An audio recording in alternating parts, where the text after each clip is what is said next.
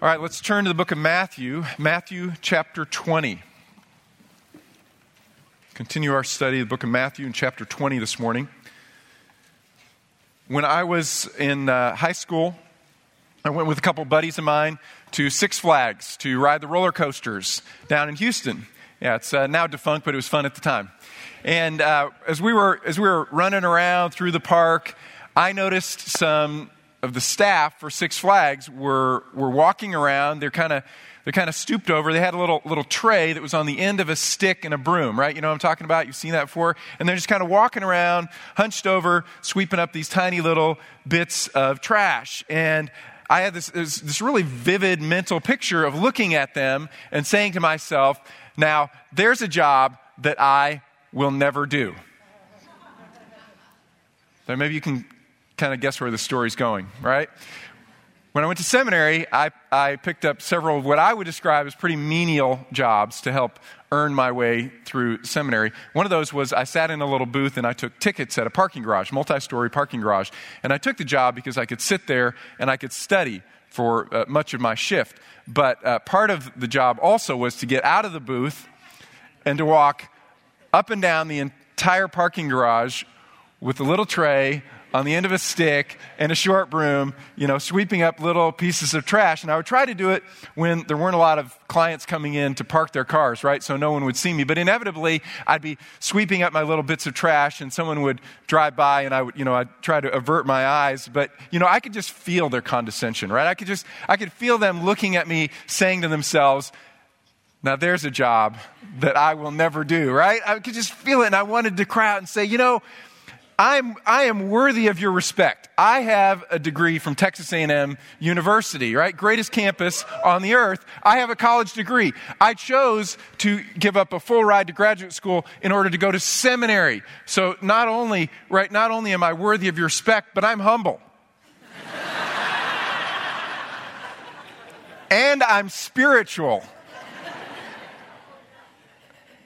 I'm a great person.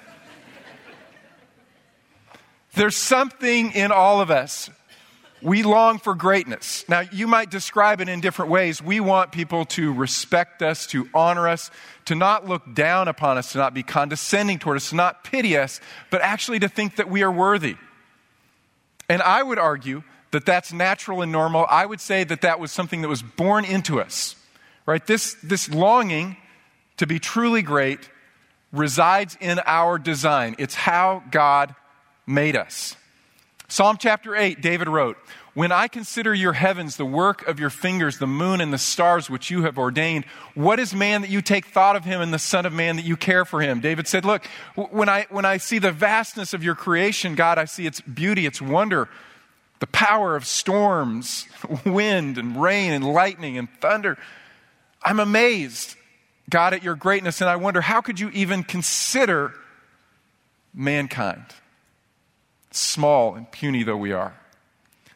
He goes on, "Yet you have made him a little lower than God. You crown him with glory and majesty. You make him to rule over the works of your hands." I look at all the works of your hands and I say, this is amazing. This is vast and wonderful. God, how could you even care for us? And yet, you have made us to be great. I mean, how great is that? There's God, and then there's men and women. That's our design. We are designed for greatness. And so I want us to read Matthew chapter 20 in light of Psalm chapter 8 and God's design for humanity, for men and women. Okay, so Matthew chapter 20, I want you to read with me in verse 20. It says, "Then the mother of the sons of Zebedee came to Jesus with her sons, bowing down and making a request of him. And he said to her, 'What do you wish?' She said to him, 'Command that in your kingdom these two sons of mine may sit, one on your right and one on your left.'" Now again, before we throw James and John and their mom under the bus, which we will do in just a moment, let's remember Psalm 8. Their request, in a sense, is it's very normal. This longing to experience the greatness that God has caused to reside in us. In fact, if you turn back just one chapter, 19, Matthew chapter 19, verse 28, Jesus actually said to his disciples, "Truly I say to you that you have followed me in the regeneration When the Son of Man will sit on his glorious throne, you shall also sit on 12 thrones, judging over the 12 tribes of Israel. Right? He promised them, in fact, this greatness. And I'm just going to say, I think that's natural within us. It's normal. There's an interesting study that was done in 2015 by a group called Fatherly. It's online parenting advice. And they did a survey of 3- and 4-year-olds and asked them, what do you want to be when you grow up? The number one answer was superhero, right? Superhero. And for some of us, that never leaves, right? That's what we want to be. We want to be great. The problem is, if I can borrow C.S. Lewis's term, we're bent. We don't really understand what true greatness is or how to go about experiencing it. Our minds are bent. Our emotions are bent. Our will is bent. Everything's bent. So we don't understand the nature of true greatness. We don't understand how to find true greatness. And God has to reorient our perspective in this natural longing toward greatness to find it as God describes it. And so I want you to read with me now Matthew chapter 20. Let's read verse 20 again. Then the mother of the sons of Zebedee came to Jesus with her sons, bowing down and making a request of him. And he said to her, "What do you wish?" She said to him, "Command that in your kingdom these 2 sons of mine may sit, one on your right and one on your left." But Jesus answered, "You do not know what you are asking. Are you able to drink the cup that I'm about to drink?" And they said, "We are able." He said to them, "Well, my cup you shall drink. But to sit on my right and on my left, this is not mine to give, but it is for those for whom the Father has prepared it." Jesus says, you don't really know what you're talking about. Do you remember when we were little kids and some adult was bossing us around, right? It's a parent or a teacher, and we said to ourselves, boy, when I'm an adult, that'll never happen, right? I'll boss everyone else around. No one will boss me around, right? I'll be in charge. That cup of adulthood, I can take that. That cup of parenthood, no problem. I'll take that. And our parents were thinking to themselves, you have no idea what you're talking about. Jesus says to James and John, you have no idea what you're asking. So what were they actually asking? Well, I have a couple thoughts. First, I think that they were seeking honor without humility. They were grasping for honor without humility.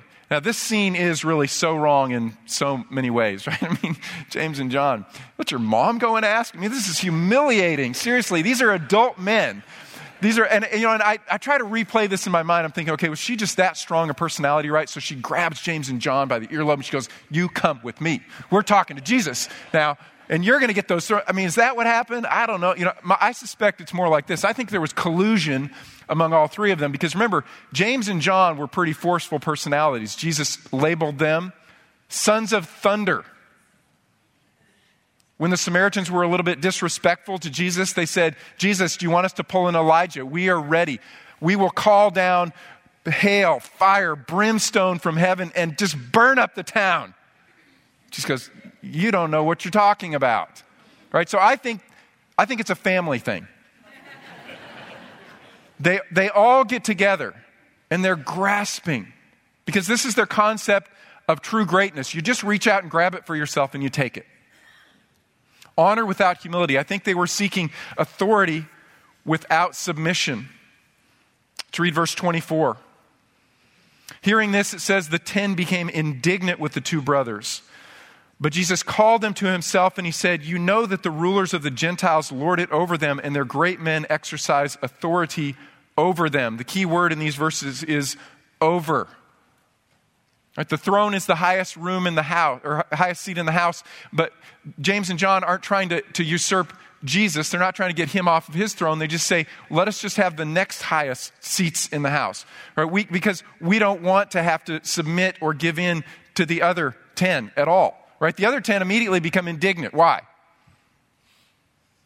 Are they worried about the culture of the disciples? Right? Well, man, James and John, we have this really wonderful team here, and we're all humble and submissive to one another, and there's just this great, wonderful culture. No, they weren't mad about that. They were mad that they didn't ask first, right? Because they wanted those seats next to Jesus.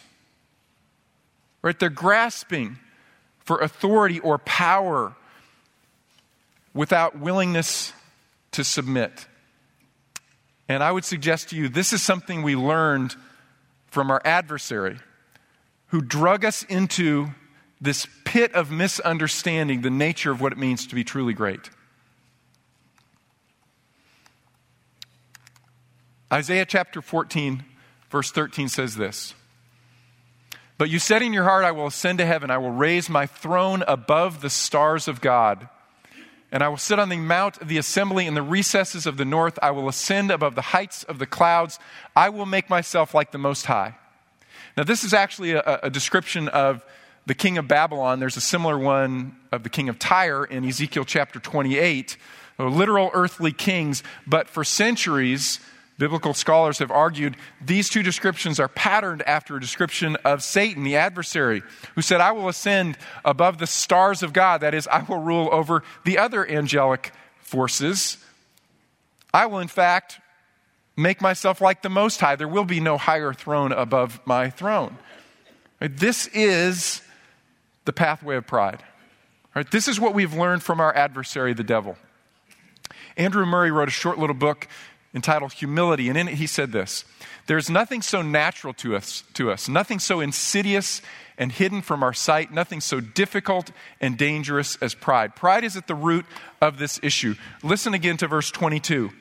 Jesus answered and he said, "You don't know what you're talking about. You don't know what you're asking, James and John.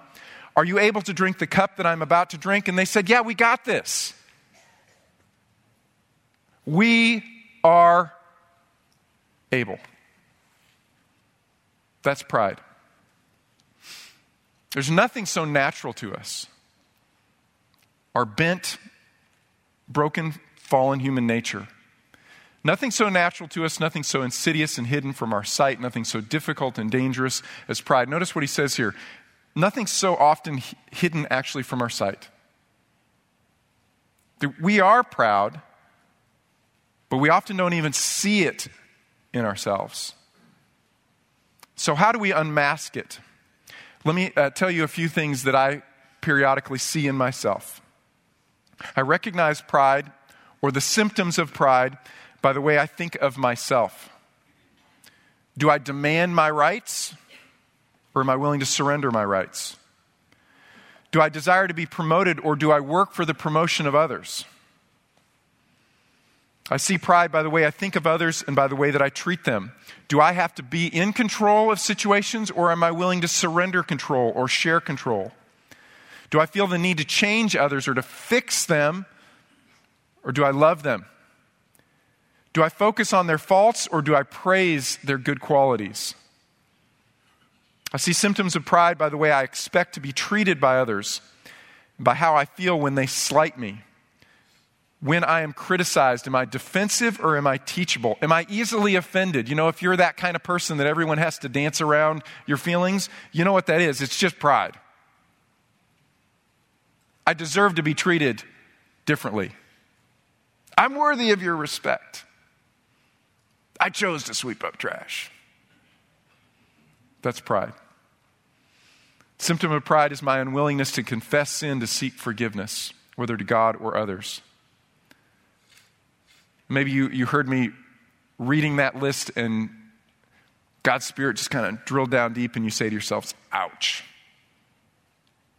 Yeah, I see that in myself. Or maybe you heard that list and you said, well, thank God that's not me. Oh, I got other issues, but I'm glad I don't struggle with pride.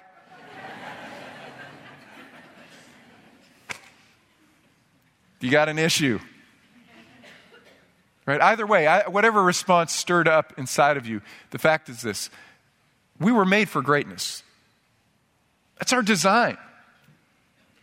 There's God, and then there are those creatures made in His image called men and women, designed to rule and reign over all of His creation, the only ones with the capacity to be in deep personal relationship with God and to reflect His character and His authority over all the earth. That's greatness, but we're bent. We think we just reach out and grasp it and take it for ourselves. And so we need God to renew our minds, restore our minds, help us really understand what is true greatness really all about. So let's read again chapter 20, verse 24. It says, hearing this, the 10 became indignant with the two brothers. But Jesus called them to himself and he said, "You know that the rulers of the Gentiles lord it over them, and their great men exercise authority over them. But it is not this way among you. But whoever wishes to become great among you shall be your servant. Whoever wishes to be first among you shall be your slave." So if we're going to be truly great, we need God to renew our minds, restore our minds to understand what is true greatness, what's the pathway of true greatness, because we don't think about it right. We want honor without humility. We want to have authority, and we're unwilling to submit to God or to others. And I would argue there's one more thing going on in the disciples' mind, and that is this: they want the crown, but they don't want the cross. They want the crown, but they don't want the cross. Look back in Matthew chapter 20, verse 17. Notice what transpired right before this interaction. 20 verse 17 says, "As Jesus was about to go up to Jerusalem, he took the 12 disciples aside by themselves, and on the way he said to them, 'Behold, we are going up to Jerusalem, and the Son of Man will be delivered to the chief priests and the scribes, and they will condemn him to death, and they will hand him over to the Gentiles to mock and scourge and crucify him, and on the third day he will be raised up.'" And James and John's mother came to Jesus and said, "That's nice, dear, but can my kids have the seats on your right and left?" I mean, you see how just completely inappropriate this conversation is. And this is not the first time it happened. The disciples really were continuously arguing about who was greatest, and frequently they had that argument right after Jesus said, "I'm going to go to the cross." Then they talked about who was greatest. Or sometimes they just didn't get it. It didn't sink in. Sometimes they ignored it. Sometimes they completely resisted it. Remember, just a few weeks ago, we looked at Matthew chapter 16. Peter says, "You are the Christ, you're the Son of living God." And Jesus says, "Man, Peter, you nailed it. That's the foundation I will build my church on. But you need to know something. I'm going to suffer. I'm going to die. Be crucified, but I'll rise from the dead." And Peter said, "No. No." Why? Because he wanted the crown without the cross. He for Jesus and for himself. He didn't want a path of suffering. And Jesus said to him, "Get behind me, Satan." That is the path of Satan. Because true greatness requires suffering. In fact, I want to give you 3 truths about this pathway to true greatness. The first is this: suffering is compulsory. It's not an elective in your curriculum. It's a compulsory course. Everyone has to take this course. Read with me again, verse 22. Jesus answered, "James, John, you do not know what you are asking. Are you able to drink the cup that I'm about to drink?" They said, "Yes, we are able." He said to them, "My cup you shall drink, but to sit on my right and my left, that is not mine to give. It is for those for whom it has been prepared by my Father." What was the cup that Jesus drank? In the Old Testament, it's a very common image. The cup was the cup of God's fierce anger, his wrath against sin poured out. Poured out against sin. Jesus took that wrath of God's sin against himself. He drank it all the way down, drank it to the dregs. That is the punishment that was due to us for all of our sins. Jesus drank. That was the cup of God's wrath. And all of the suffering that went with experiencing the weight of the sin of all of the world. Every man and woman and child for all of time. Jesus drank all of it down.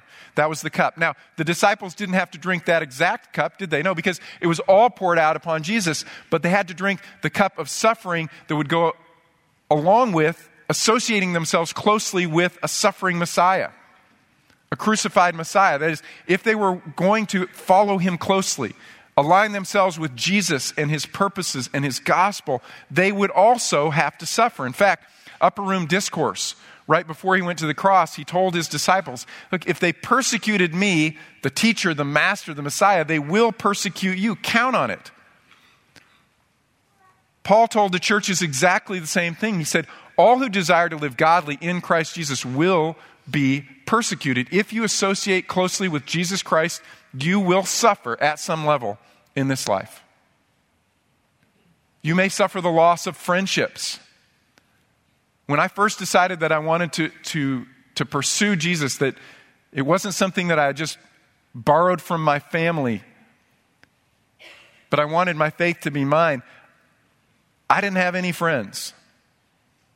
God had allowed our family in that moment to go back to New York where I had lots of friends, but it was at that same moment that I was wanting to walk with Jesus and my friends were moving fast and furious a different direction, and I had no friends. I had no friends. Tracy had the same experience. She was 19. She decided to start walking with the Lord. All her friends left. She had no friends. It's probably one of the things that brought us together. But we had developed more friends by that point in time. But we know what it was like to be without friends. You may experience the loss of friendship. You may experience the loss of the honor and prestige that your colleagues want to bestow upon you. When I graduated from A&M with a degree in economics, I was thinking about grad school in economics, but I decided not to do that, but to go to seminary instead. And I had a couple profs who knew me well who said, yeah, we can see that. But I had others who literally pulled me into their offices and cursed me to my face. You are a blanking idiot. They thought that they could persuade me with that. Don't go to seminary, you blanking idiot. You just proved my point. You need me. No. That just kind of came to my mind. You might lose friends. You might lose respect and honor. You might lose promotions in your job. You could lose, I've seen loss of inheritance from family. Christians written out of the will. You could lose marriage. Had another really close friend he was in grad school up here at A&M, and he became a believer and started really walking with Jesus, and his wife divorced him because he was a Christian. Later on, he wanted to go to seminary, and the seminary was a little bit hesitant because he had been divorced, and so his ex-wife wrote him a letter telling the seminary what an incredible husband he was. I read the letter. She wrote a letter saying what an incredible husband he was, but she didn't want to be married to a Christian. In other places, you can lose your property, your freedom, your health, your life.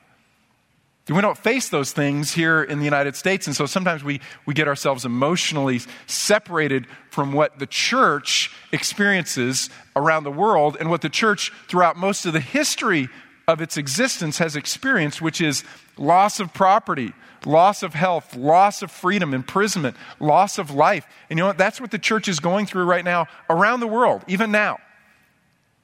If you decide to closely associate with Jesus as well, you may not lose your life or your property, but you will suffer loss.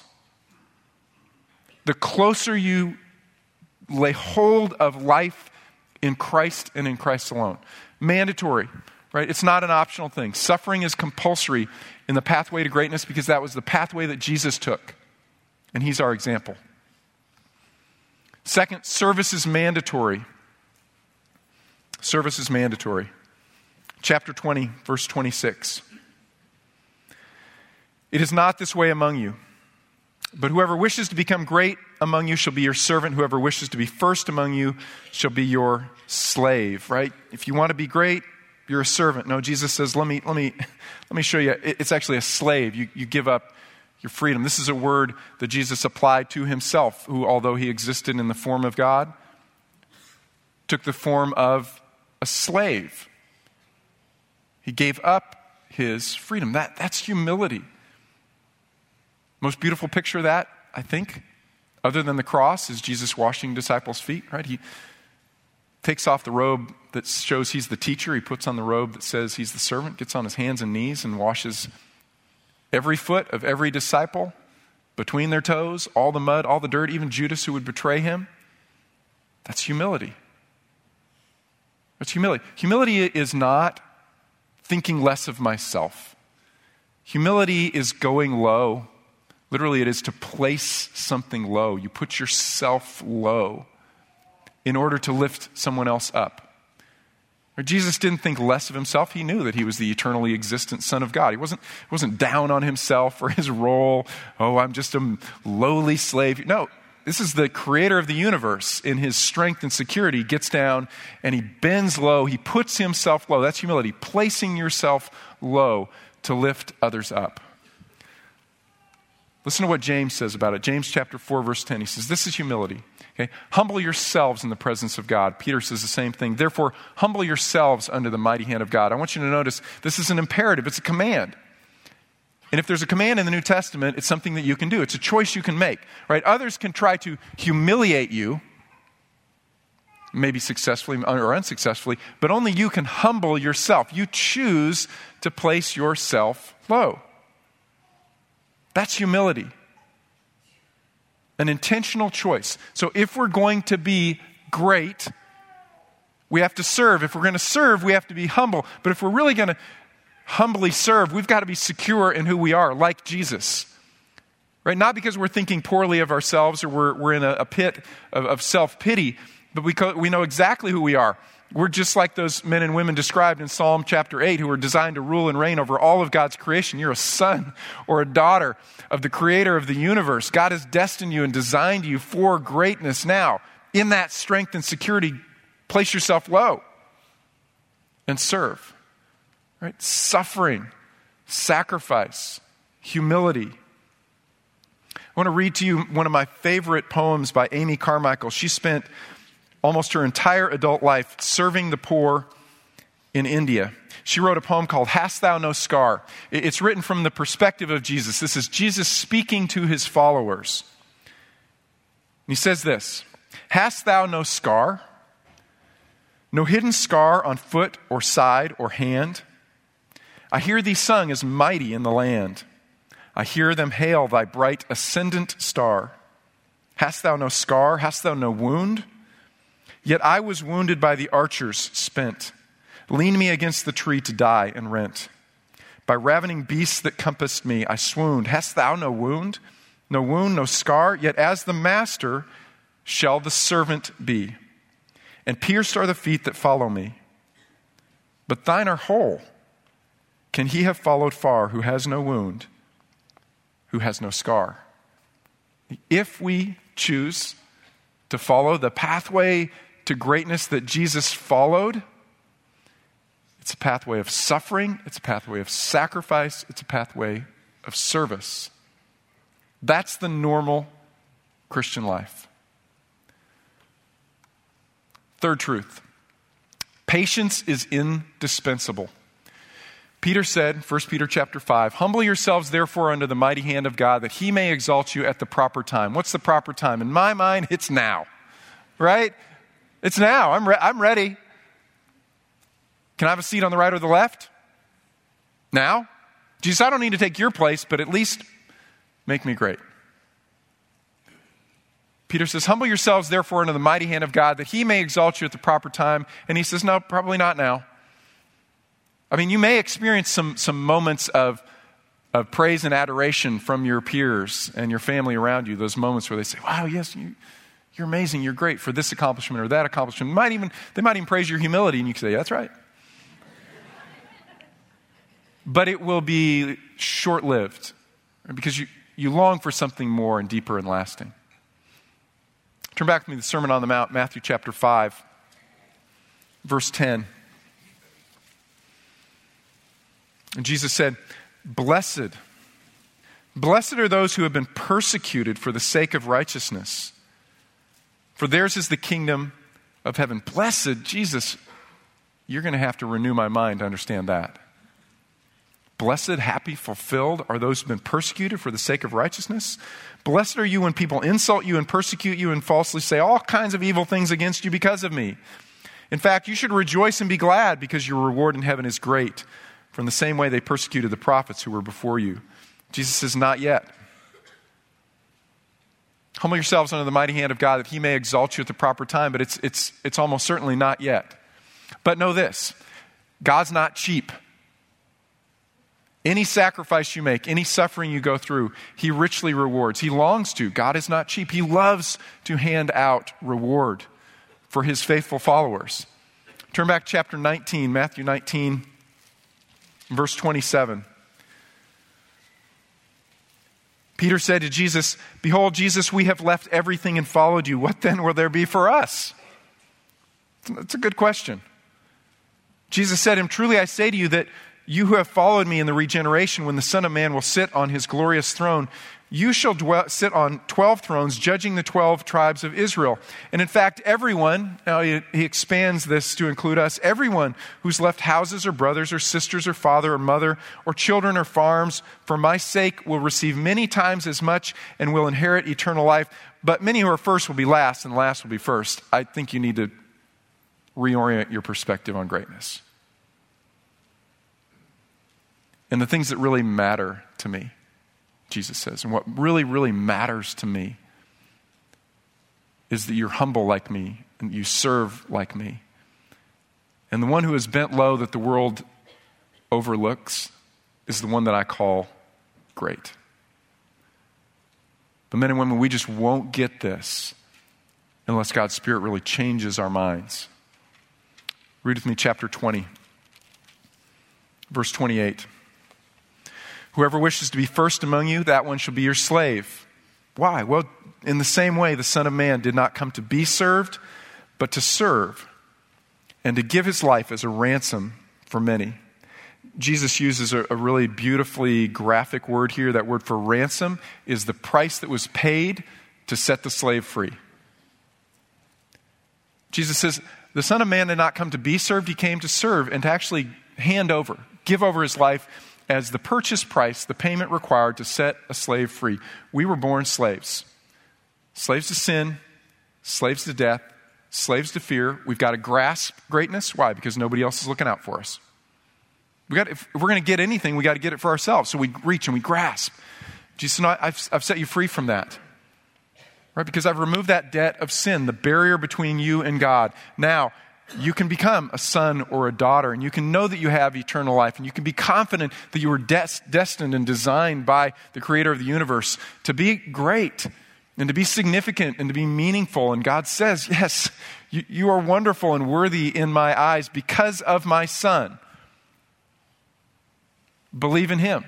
Right? That's really the root and essence of the gospel. In quoting to you from Andrew Murray, he said, humility is the one indispensable condition of a true relationship with Jesus. Right? That's the starting point of a relationship with God. Because we come to God and instead of saying, God, you do realize I'm bringing something to the table here, right?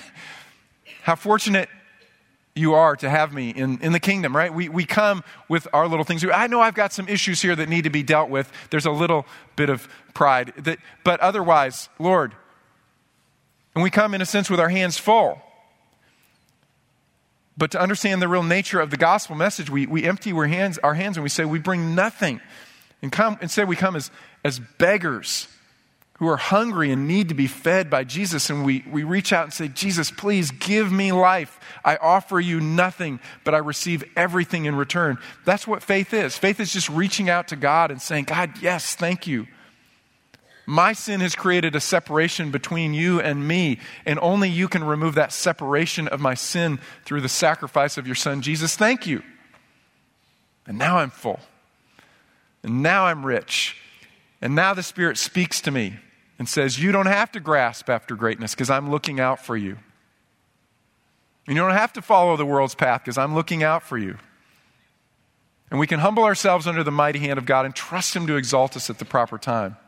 On the other hand, if we keep following the world's path, Christians, and we'll just keep grasping for greatness, you know what? God's going to stand in our way. Peter also says God is opposed to the proud, but he gives grace to the humble. Right? He stands in the way of the proud. Why? In Proverbs it says pride is an abomination. That is, pride it's false worship. What's being held up? Me. And so he says that's an abomination. That's gross. You have no idea how inappropriate it is for a creature to be worshiped. God says, I'm alone, the one who's worthy to be worshiped. I don't give away my glory. I will share it. I like to share it. I like to share my glory with creatures made in my image who love to worship me, but you can't take it away from me. And so I'll stand in your way. So you want a really, truly great life? You need to just stop this foolishness of pride. Stop grasping. Instead, learn to follow Jesus. Humbly, sacrificially, serving and going low. So what's our application? Real simple. Serve. I want you to find one person this week that you can serve, right? Go low and give. Preferably somebody who doesn't deserve what you give. Right? Do it kind of like Jesus would. We didn't deserve anything from him, yet he chooses to give and give and give to us. So find one person in your life. Maybe they don't deserve something from you. Find a person that you can serve and give to who maybe they don't even see you serving and giving. Just your reward is just with the Lord. Or if they see you, you're able to point to Jesus and say, you need to understand this is not me. I give because I've been given to so much. So I want to challenge you, really in a very specific, tangible way. Maybe it's an act of service. Maybe it's the gift of the gospel message. Whatever it is, find one person that you serve. Because as we begin to practice that habit, God changes our character. Right? He teaches us to be those people who consistently go low and give rather than grasping to exalt ourselves. We lift others up. And not because we think less of ourselves, but because we're so confident that we are loved deeply and secure in Jesus. I'm going to leave you with one more quote by Andrew Murray. He said this: "Here's the path to the higher life. Down, lower down. Just as water always seeks and fills the lowest place, so the moment God finds men abased and empty, his glory and power flow in to exalt and bless." Let's pray. Father, I thank you that you have revealed your suffering, sacrificing, exalted Son, Jesus, to us. And I pray that this week we would have greater courage to follow in his footsteps, because we know who we are. We know we're rescued, redeemed, ransomed, that you have paid the price to get us out of slavery to sin and death. And so we have confidence, and we can step into these moments confidently with humility and serve. I pray, Father, that others would see Jesus in really tangible ways through this church this week. In Jesus' name, amen. God bless you. Have a great week serving. Love to hear some of your stories if you want to send those to me. I'll see you next week.